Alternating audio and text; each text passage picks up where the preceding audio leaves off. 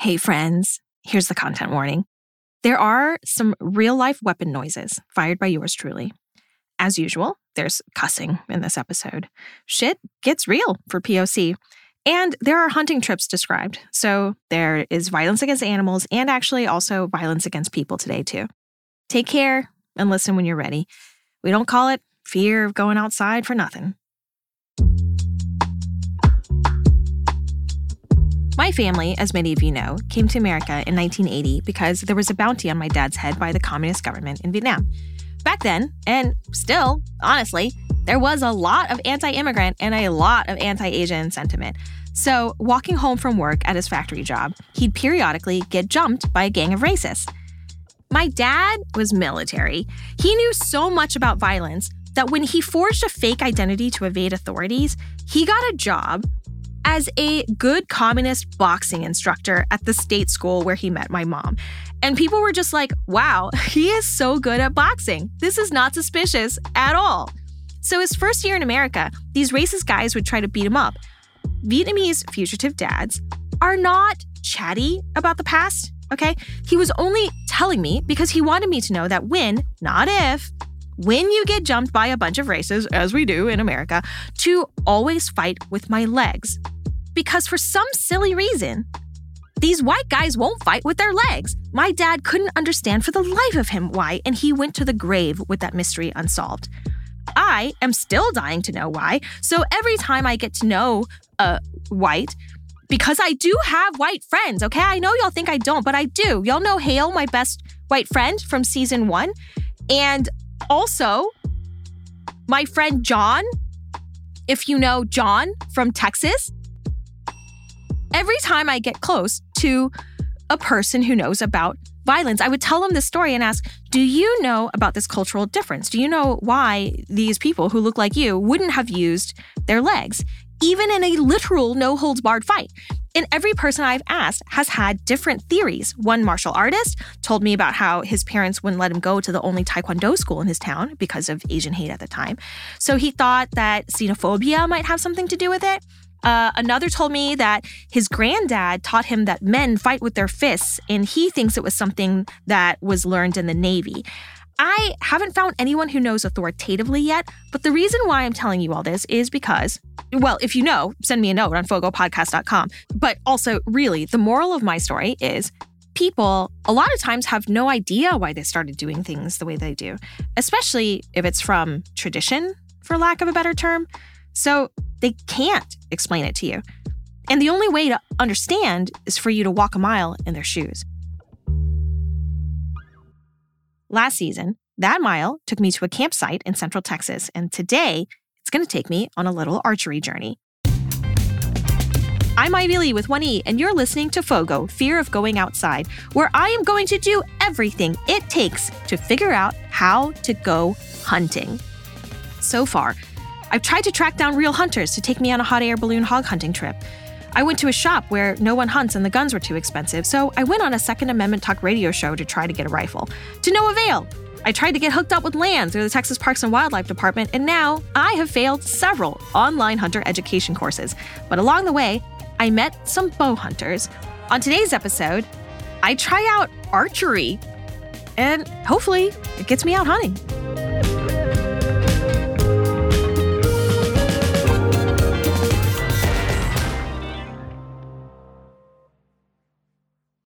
Weeks have turned into months now, and we still don't have a place to hunt or weapons to hunt with, and people who want to help us are starting to worry that we're running out of time. I'm worried too. Even though you're allowed to hunt pigs all year round, it turns out even outdoor people don't want to do it in the Texas summer heat.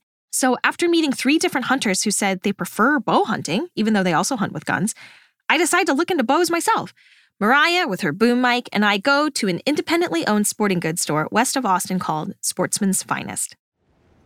The store has a hunting lodge theme, even when we're not there recording. There's rifles all along the wall and fishing shirts as far as the eye can see. They're expecting us because we made an appointment for an archery lesson. Yeah. Do you want to just introduce yourself? Sure, absolutely. My name is Josh Rickman, and I'm the manager here at Sportsman's Finest for the archery department. I'm also the head archery coach, and today I'm going to teach, what was your name? I'm Ivy. Ivy. Today I'm going to teach Ivy a little bit about archery. Awesome. All right. Well, hopefully a lot about archery. Yeah. Could you teach me a lot? I can teach you a whole lot. Okay. Josh is dressed in hunter business casual, jeans and a camo button-down shirt. He looks like a nice guy on his way to class at Texas A&M. I'm guessing you're going to want to use a compound bow, but This does not look like what I thought we were. This does not look like a bow. it almost a little space agey, right? Like this came out of like some sort of sci-fi video game or something. Yeah, either like ancient horror, ancient torture, or like future sci-fi. But like, what would it be in the future? I have no idea what it would be in the future. I don't know. Some way to hunt aliens. The archery department. It looked like a Xenomorph's weapons cache because compound bows are not Cupid's or Robin Hood's bows. They're made of high-tech aluminum or carbon fiber, and for hunting, they're usually all black or camo. Very aggressive. Unlike the parentheses-looking traditional bows, the compound bow has wheels acting as pulleys at each end, called cams, to amplify the force of the archer. And it is full of holes. I'm sure the holes are cut weight, but it makes them look like the pods in the Matrix. The way this bow works is a whole lot more simple. All we're doing when we pull that string back is pulling the limbs back, and they'll store that energy and then release it.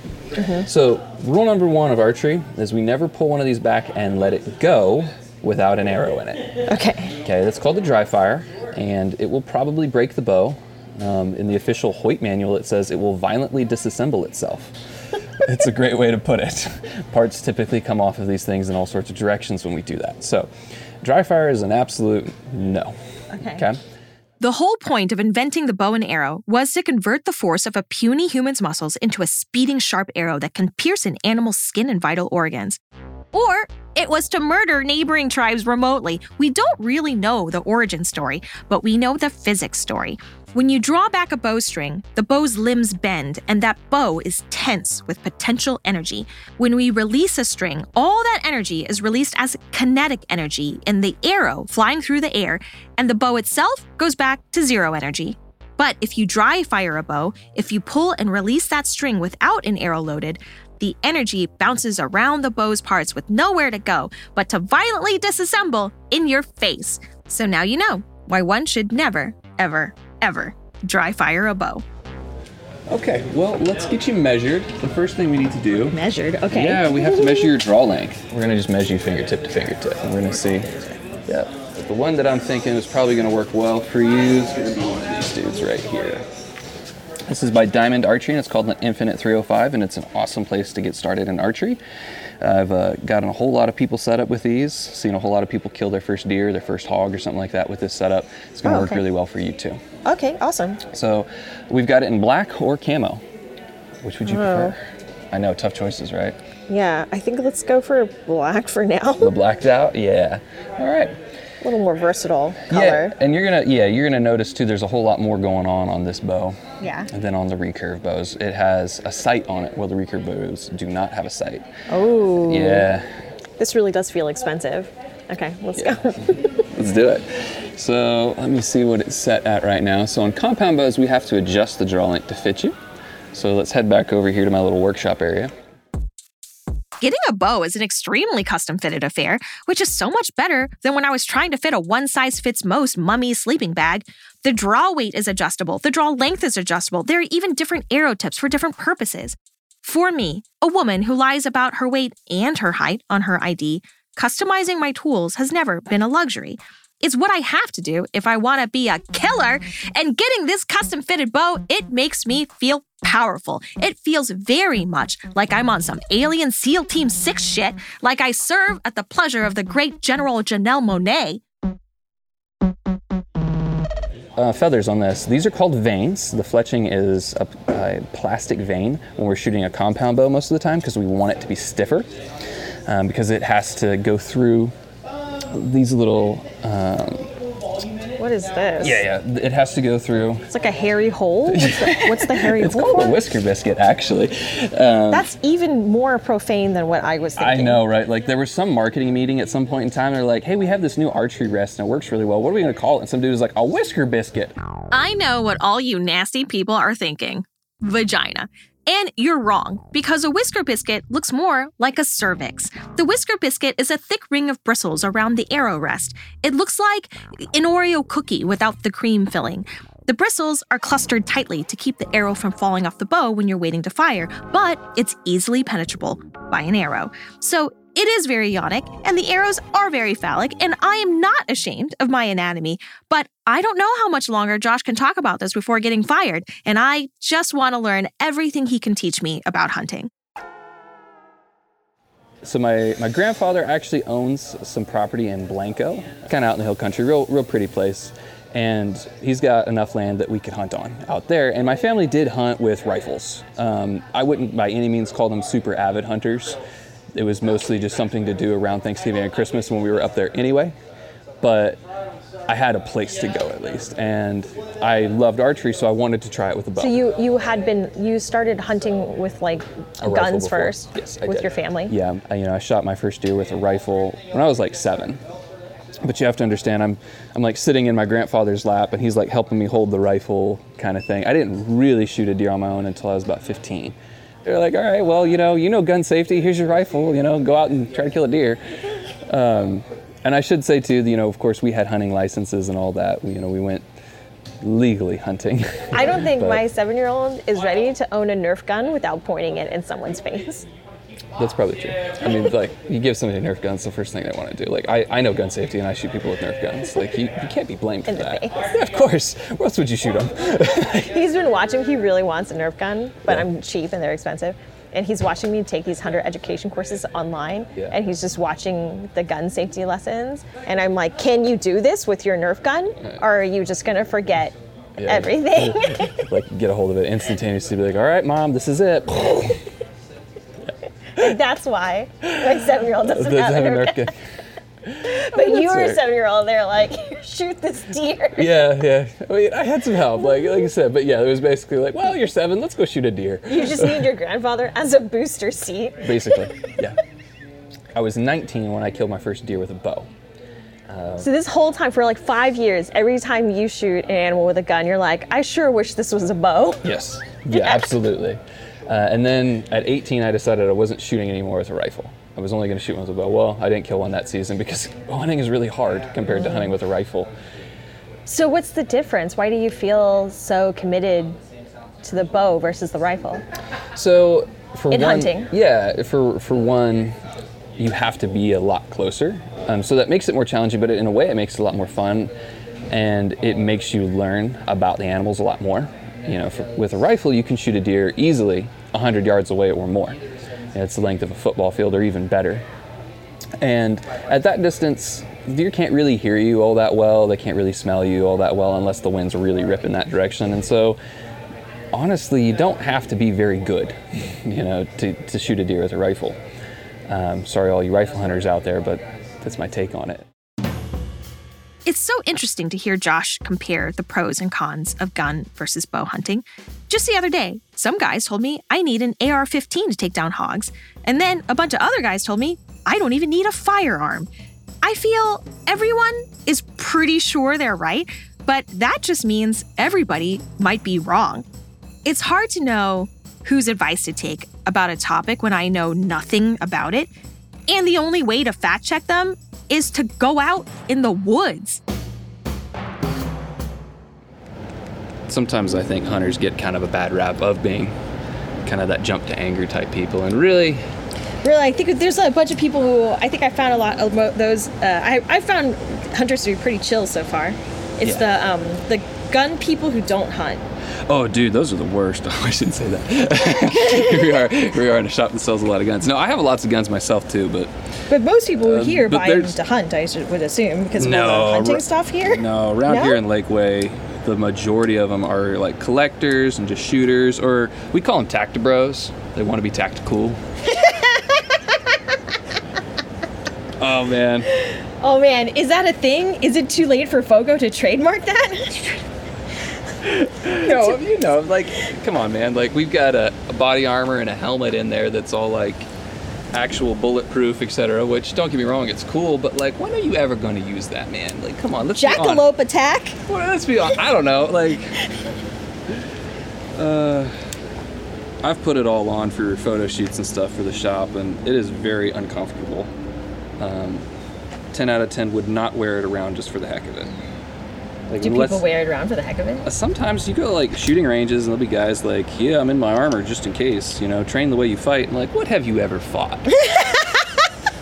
Maybe a couple too many boxes of Twinkies, but I don't think nah, dude. If you want to come buy some body armor, come to Austin and visit Josh at Sportsman's Finest, I guess. Josh finishes custom fitting my alien bow, and we go outside to test it on the 1-lane range they have out back. We're gonna have to do 7 steps pretty much every single time. 7? Yeah, and it seems like a lot. It's really not that many. Okay. The first thing is our stance. I can give you 5. Okay. You can give me 5? Yeah. You probably can, but you may not be as accurate as you want to be. Okay. I encourage you, dear reader, to try this literally wherever you are right now. Turn 90 degrees away from your target. Now, turn your neck to look at the thing you'd want to shoot. Lift your forward arm up and face your palm to the target, like the hand choreography in Beyonce's Single Ladies music video. Rotate your wrist maybe 45 degrees sideways because the bow itself actually rests on that web between your thumb and your pointer finger. Now, you wouldn't clench the bow with your whole hand, that would twist it. Just gently keep it steady by closing your pointer finger and your middle finger, like you're gonna make an obscene jerking off gesture. Yeah, there. Keep the other fingers out like you're drinking tea with the queen and pull your other arm across your face like you're drawing the string. Stop when you can put your jawbone on that hand.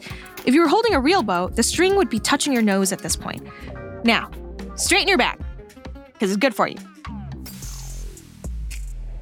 So here's my steps. Okay. Webby of the fingers, but really it should be like Beyonce stops hands. Sure. Okay. Web of the finger. Look at the thing. Elbow out. Look at the thing. Pose to my nose. Hug the cheek meat. And relax.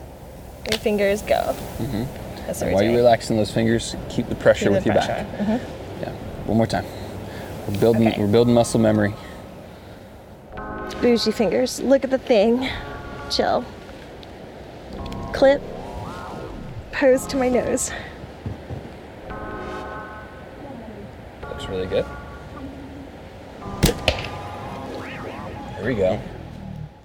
I'm doing pretty good, but my left nipple is getting clipped pretty hard by the arrows fletching, and my arm is getting tired from holding the bow so long.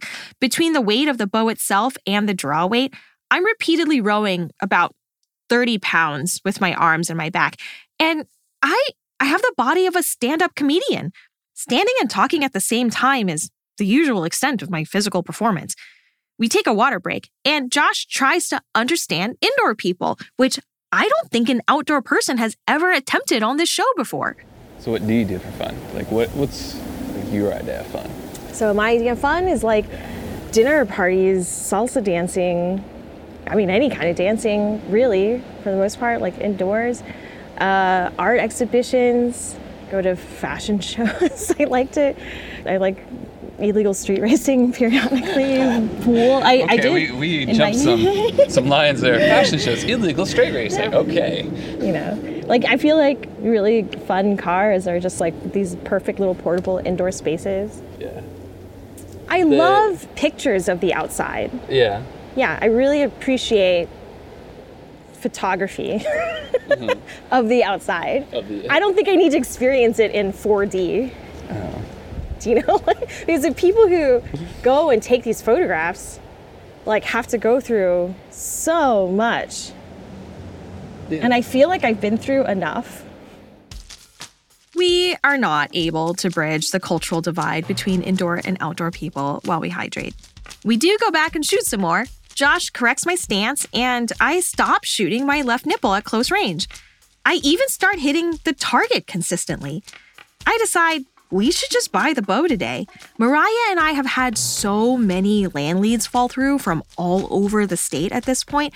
We cannot afford to not be ready when someone finally comes through and gives us permission to hunt. But of course, I asked Josh to give us a discount because I'm an Asian mom, baby! And we're gonna do 10% off the bow today. Help y'all out a little bit. Thank you. Okay, so total $466.59. No, yeah, $466.59. Yes. Got you out a little under 500. Okay. And your autograph real quick. I can't believe it. I bought the alien compound bow. I have my zombie apocalypse weapon, and I got it in budget with a discount so my ancestors and my descendants can feel proud of great-great-grandma Ivy, who never paid full price for nothing. Now all I need to do is get really, really good at using it. After the break, I attempt to level up like Rocky.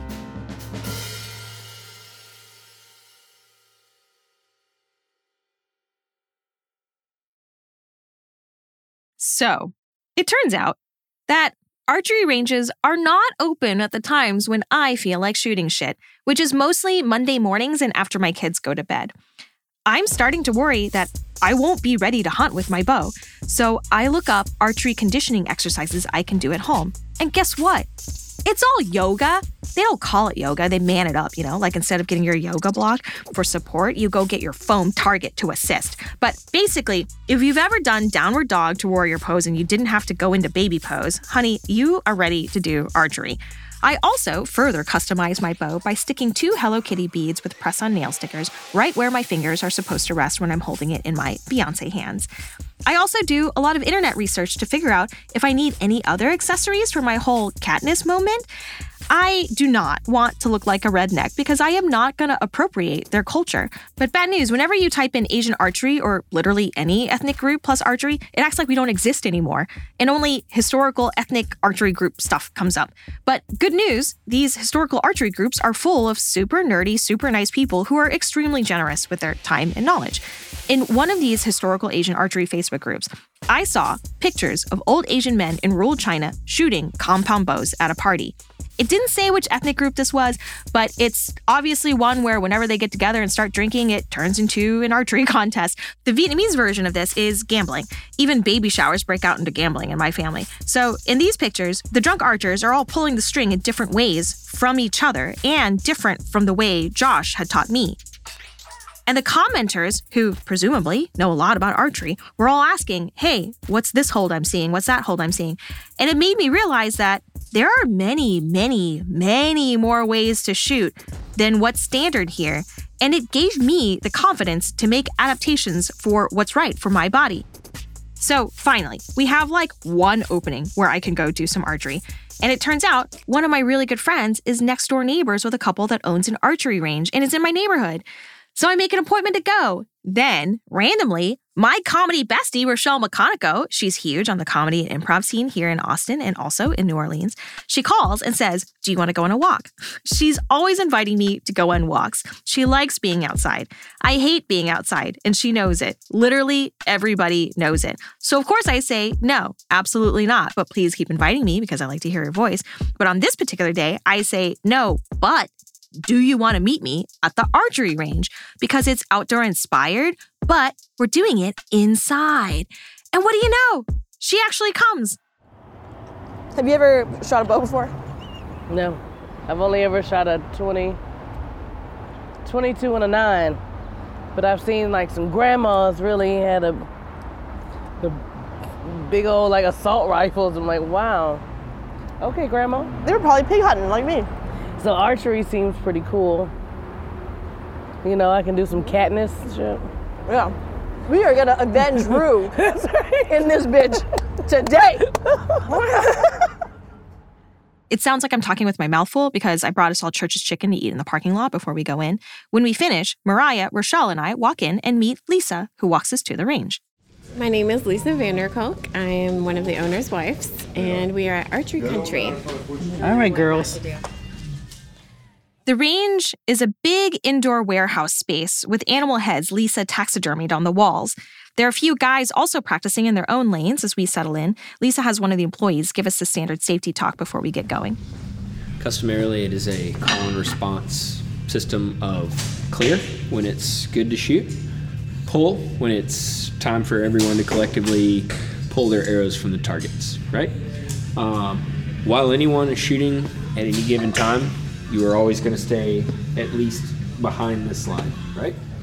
Basically, what I'm planning to do today is try and teach back to Rochelle what I think I learned from Josh. And Lisa is going to be here and make sure that we don't air something that is completely wrong. Okay, so do you want to shoot just so you can get the feel, and then we'll like start? Yeah, throwing down. Then how do I take this guy out? Oh, that was real anticlimactic. So with those types of bows, there's no real you stop at this point. You just pull. Aren't they not allowed to mansplain at this range? I feel like I read that on the rules of the website. Got it. Oh, nice. Rochelle, with just a quick overview and instinct, was able to fire the bow, but it didn't go too far. So a few of the guys at the range started giving her advice from across the room. They did not present their credentials, and they stopped us from practicing, which, if you've never been, practice is the whole point of being at a range. Oh. That was awesome, Rochelle. There's some firepower. Yeah. There's some firepower there. Okay, I'm gonna go pull your arrows out. Okay. The thing that I did to remember is, the single ladies Beyonce hand? Like, oh, the single ladies. Oh. So it's really like that, and then like that. Instead of like squeezing, just like single ladies' hands. Beyonce hands. Okay. Ooh, I like that. Beyonce hands. Okay, Beyonce hands like that. Right. Wait, Okay, pull, post my nose. Look, Beyonce hands. Beyonce hands. Beyonce hands. Whoa, much better. Okay. Yeah. Much closer. Rochelle is loving this. She's actually having a lot of fun. She tells me she actually really enjoys that peaceful part where you make your mind rest before you let go of the bow, which feels like such a Josh thing to say, but Rochelle said it. Like, what are different poses? Because I'm not just gonna be standing like at a range, right? I got my trophy this year. So do you remember what position you were standing in when you shot it? I was sitting. You were sitting? Mm-hmm. I'm always sitting when I shoot. I learned from my online hunting courses that even gun hunters will hunt from various positions. Sometimes they'll lie down on their stomachs, for example. Prone is what they call that. It makes me realize that when I'm hunting with this bow, I'm going to have to try different positions. And I'm super surprised to find out that Lisa sits. I don't know. I didn't think there was going to be a whole lot of sitting in hunting. I try shooting from an Asian squat so I could be close to the ground without losing mobility. But I'm met with a chorus of side-eye and skepticism. I can get you a chair if you want to practice sitting. No, I'm gonna do this is the chair of my people. Yeah, that's not even close. That's not gonna work for you. It might not work for you. This is the chair of my people. Oh, that's okay. No. Oof, what was Okay, that? so Look at you.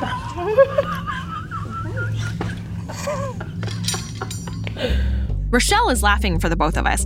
You don't hear me react because I'm super smug about it, but in my squat, in my Chinese tenement housing squat, I lost 0 efficacy in my grouping of arrows versus when I was standing.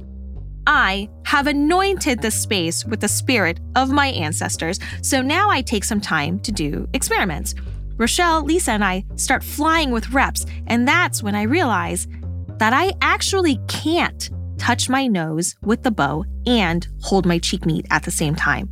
I have a face for radio, but I don't have a face for archery, apparently. I have to pick just one, and it turns out for me, the nose is more important for accuracy. ladies, bench, bench, bench, bench, twerk, twerk, twerk. Now arch. Now arch. Now slide, baby. We want this guy working on ladies' night. Somebody tell Lisa. That's right. We're Right, sliding. now we got archery down, so all the men are in trouble. So I finally got some reps in. I wasn't as bad as I thought I was going to be after all that time not doing it. Rochelle had a great time. It was lovely to meet Lisa, and we managed to get about 2 hours of practice in with only a little bit of mansplaining. I feel confident in my weapon choice because I didn't really have another choice. Mariah and I rushed out of the archery range, though, to go take a Zoom meeting with hunter and outdoor reporter Nicole Caltiari. Nicole randomly found Fogo in season 1 and wrote an amazing review of it, for an outdoor person. She is also one of many individual outdoorsy people who reached out after season 1 to say, hey, how can I help get you and people like you access to outdoors? She's all the way in Montana, so I don't know how she can help, but I still don't have a place to hunt.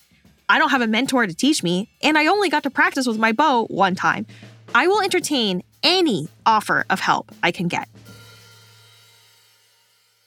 You know, I've been working for Gear Junkie for 4 years now as their hunt and fish editor. And everything that I do is geared around getting people outside, making sure they're comfortable, educating people on how to be ethical hunters and anglers and, hopefully being an open door to the outdoors. Well, we have, I thought there were a lot of barriers to camping. Trying to go hunting has been a shit show, Nicole. I do know that the barriers exist. And I do know that it's still a very narrow-minded, small-minded space in a lot of places. So if I can open the door for you, I want to be able to do that. What's your timeline? So we either have to get hunting in May or we're going to not be able to hunt until fall. And then if we can't go hunt until fall because it's just punishingly hot here in the summer, we just got back from my first practice with my new bow at a range. Are you against using a gun? And I have zero judgment around that. I'm just asking you. We are not against. We could not get one. I tried to borrow. Obviously it's not legal to rent and take out. We could not find one for under $1,000. Okay. There are definitely really, really good guns out there for under $1,000. So, or hunt with someone who has a gun that you can borrow. The problem with hunting with a gun that somebody I think people would, if they were literally there with me on the hunt, they probably would let me borrow it once to, but then I can't practice with it. I almost think that it would be better to wait until fall if you have a chance. I think you can go hunting now. I would say go on the hunt on public land, take your bow. You might get lucky, but you'll probably end up learning a lot, right? You find the game trails and you find feces. In hunting, we spend a lot of time with poop. It's a very weird and normal thing for us. And even just getting used to the idea of walking out in the woods before sunrise, right? That is a very intimidating thing. And that honestly, that keeps a lot of people out of the woods. So no, the before sunrise is not going to be a thing. We're not doing that. After Nicole, bless her heart, tries to talk me into going hunting before the sun which never sleeps, I feel everything I've been experiencing, all my frustration just come pouring out of me. The knowledge is gatekept by white people, predominantly white men. And so I have to learn it because it's kind of the only access point that I have. That's all there is. But I have to learn it with a grain of salt, knowing that just because they think that's all there is doesn't mean that is all there is. I mean, I'm still mastering the draw that I learned from the people here who know. But I knew that I didn't have to position like them. Just because they didn't know how to do something doesn't mean that it can be done. And so I went and we were talking about what are some realistic positions for when you actually have to hunt? You're not always just going to be able to stand there, right? And hunt in that standing position. Totally. Yeah. So the woman that we were practicing with, she always sits. And so I was okay. And so I just squatted. Generally speaking, white people are not able to squat the way that I can squat. And she was oh no, that's not going to work. And it was and it totally did. I'm see, I think that's a beautiful realization, this really poetic beauty in hunting, and that you are the owner of your experience, and that you get to decide whether you pull the trigger or not. Mm-hmm. And however that looks for you, whether it's squatting or pulling with a different draw weight or doing whatever you feel comfortable with, Ivy, is going to make you a more capable hunter. Mariah is listening this whole time and comes up with a great Google search to find ethnic archers who are still alive. I looked up Vietnamese Olympic archers just to see what their draws look like. They don't come back to the side of the face. They come to the front of the face so that your nose does touch, but it's almost in the middle of your chin. That's what we were right. That literally just, Nicole, this happened, right? The way that the person taught me, because here's how different our faces are. I can't buy glasses from Warby Parker because my entire face is only an inch deep. So our faces are really different. So you're taught to draw to your index finger to the corner of your mouth and to touch the string to your nose, right? Nobody who they all taught me that exact same thing. Okay. It didn't occur to anybody that I physically cannot do that. So today, the first time that I was like kind of on my own, just straight up doing reps, right? Doing reps. Yeah. I physically cannot do both. If I have to give up one, I give up the cheek meat and I go with my nose, which is what Mariah is seeing in these pictures. So like the change of depth won't allow you to touch your nose and your cheek at the same time. Well, it's literally because face shapes are totally different. I'm looking at like a bunch of specifically Asian women archers, and it's like the noses are different. Like almost all of these women are drawing to like the middle of their mouths, and they're still using the eye, and there's like a slant to the face, but it's not coming all the way back. It's like it's just coming to the tip of the nose, so that it's like this one girl is like all the way up, smushing her mouth, and she's an Olympic like level archer. Anyway. Wild. The other thing I wanted to say is that the Hmong people, the Laotians, are like really well known in the American hunting community for being unbelievable hunters of small game and everything. Seriously. Yeah. So if you look up Hmong hunters in the United States, they are incredible anglers, incredible hunters. And oftentimes there's like these cultural differences that happen that end up rendering them as poachers just because they don't understand like the differences in hunting here and hunting in Laos.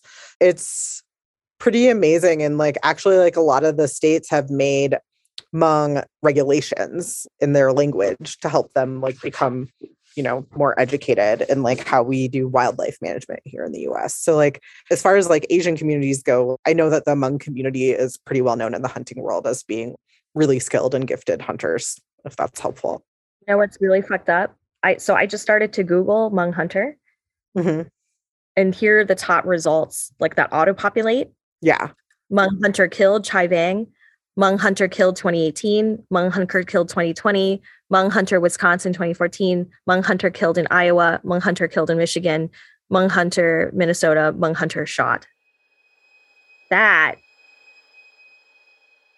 is not what I was expecting to auto-populate. Hmong are a minority group in Southeast Asia who don't really have a nation. They're indigenous to China, but they're scattered all over Southeast Asia, Vietnam, Laos, and Thailand. They came to America as refugees at about the same time that my parents did, and for similar reasons. I was already pretty full of rage last episode, learning how Indigenous and Black Americans have been disenfranchised from their relationship to land here, and how that is often still, to this day, violently enforced. A few months before this call with Nicole, a Black man named Peter Spencer went on a hunting trip with his coworkers in Pennsylvania. When his beloved went to go pick him up in the morning, he was dead. This still happens. It's the real reason why a lot of people are scared to go into the woods. It feels lawless. Or at least, it feels like the law isn't there to protect everyone. I can't pretend anymore that the history is history with hunting. With camping, it was like, yeah, these parks used to be segregated. You know, you couldn't get to them without going through a sundown town. And that's why 77% of national park visitors today are white. But that's in the past. I saw a bunch of BIPOC influencers say we can go outside now. There's a case of a Hmong hunter being shot practically every year. It's something I have to keep in mind now as I go into the woods with strangers with guns, that practically every hunting season, some guy who looks like my dad is going to get shot in the woods. And all these hunter ed courses say that hunting is safer than bowling. I don't really know what to do with that right now. I mean, I guess historically what I've done is that I just stay my ass indoors and I don't go bowling either. But I promised y'all I'd go hunting or die trying. So I guess that's what I'm gonna do, one or the other. I don't really want to go alone, though. I mean, I didn't before, but now I really don't want to. I just wanted to make a funny nature show, y'all. Why does hunting have to be so racist? Next time on Fogo, I keep trying to find a mentor. I'm going to find one who understands what I'm feeling right now. I'm going to go to the hardest to reach places in the world and find hunters there to learn from. Because it can't be any harder than getting a good old boy in Oklahoma to show you his favorite deer spots. There's like not a lot of sharing, a lot of gatekeeping.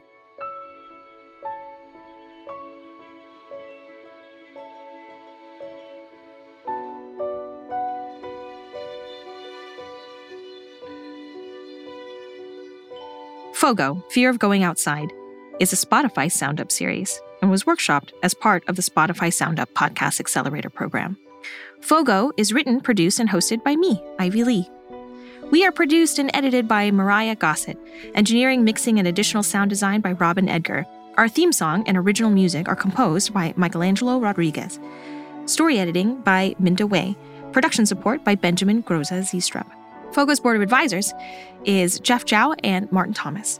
From Spotify, our executive producers are Miguel Contreras, Grace Delia, Jane Zumwalt, and Natalie Tulloch.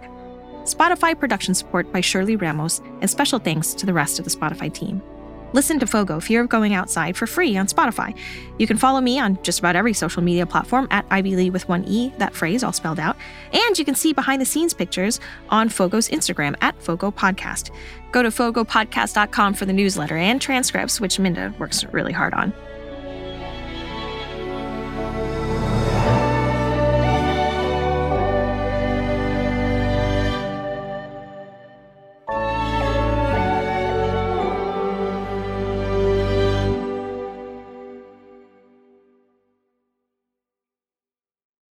I'm literally buying a camo onesie on NordstromRack.com for my hunting trip. For your hunting trip, I'll have to get one just so that I can, fit in with y'all.